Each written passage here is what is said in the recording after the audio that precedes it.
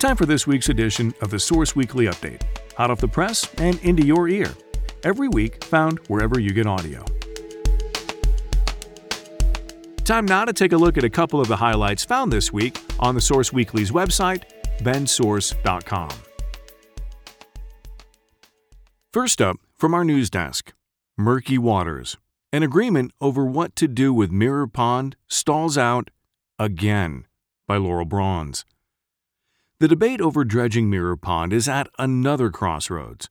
Some members of the Bend Park and Recreation District Board say it's time to open up the doors for another public process to decide the fate of the pond. Others argue that many major decisions, including public funding for dredging the pond, were made in the past.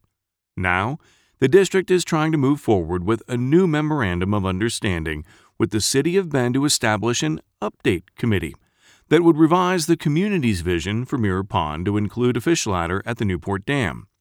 The establishment of this committee is one requirement among a long list of caveats BPRD and the City of Bend agreed to before paying up for dredging. Many connected but separate projects fit under the header of Mirror Pond Preservation Project, including dredging, the fish ladder, and a plan for a new trail connector from Portland Avenue to Drake Park.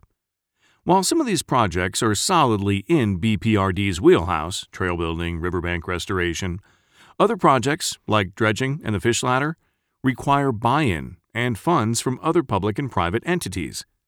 The City of Bend committed $3 million as long as the Update Committee makes plans for the fish ladder. But dredging the pond remains controversial in the Bend community and within the BPRD board. Anti-dredgers are skeptical of spending millions in public funds on dredging a pond that historically fills with sediment soon after it's dredged. Mirror Pond Solutions, a pro-dredging group headed by developers Bill Smith and Todd Taylor, also technically owns the land under the pond. There is no public record of MPS demanding $300,000 for the easement for the new Pioneer Park to Drake Park connector, which will touch the pond in some places.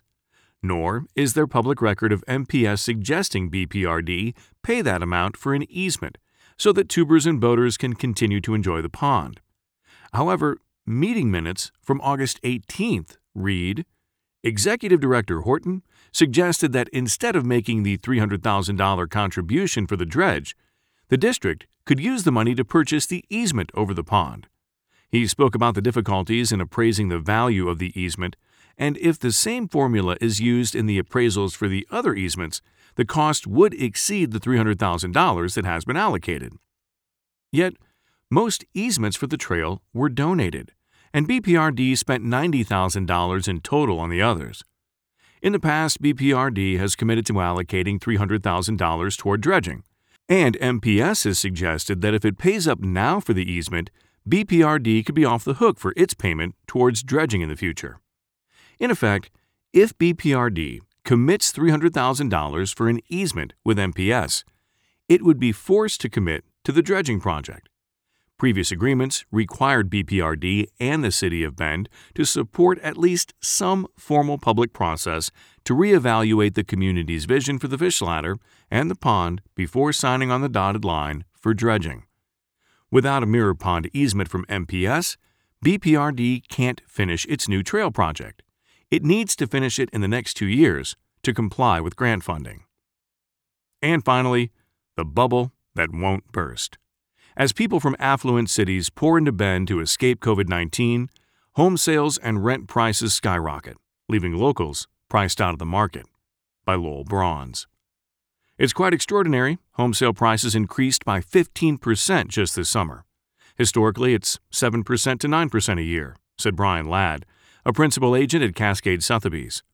Ladd grew up in the real estate industry and has been a broker for the past 20 years. People are panic buying. I've never seen anything like this, he said.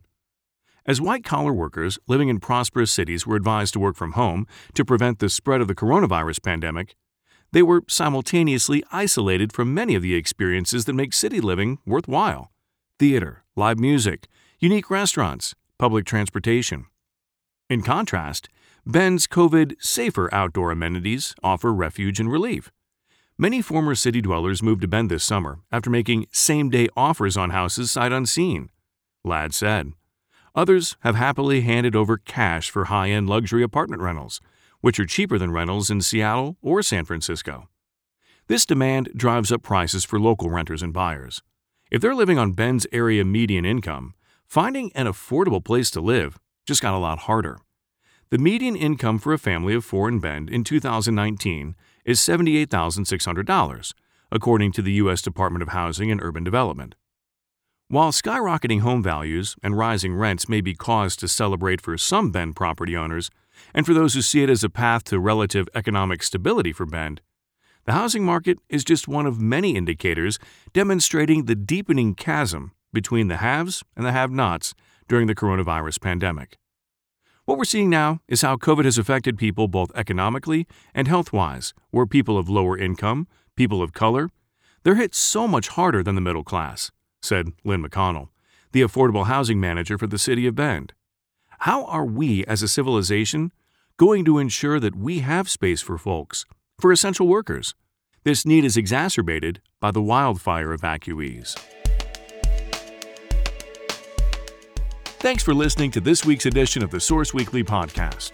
For more on these and other stories, pick up a free copy of the Source Weekly or visit our website, bendsource.com.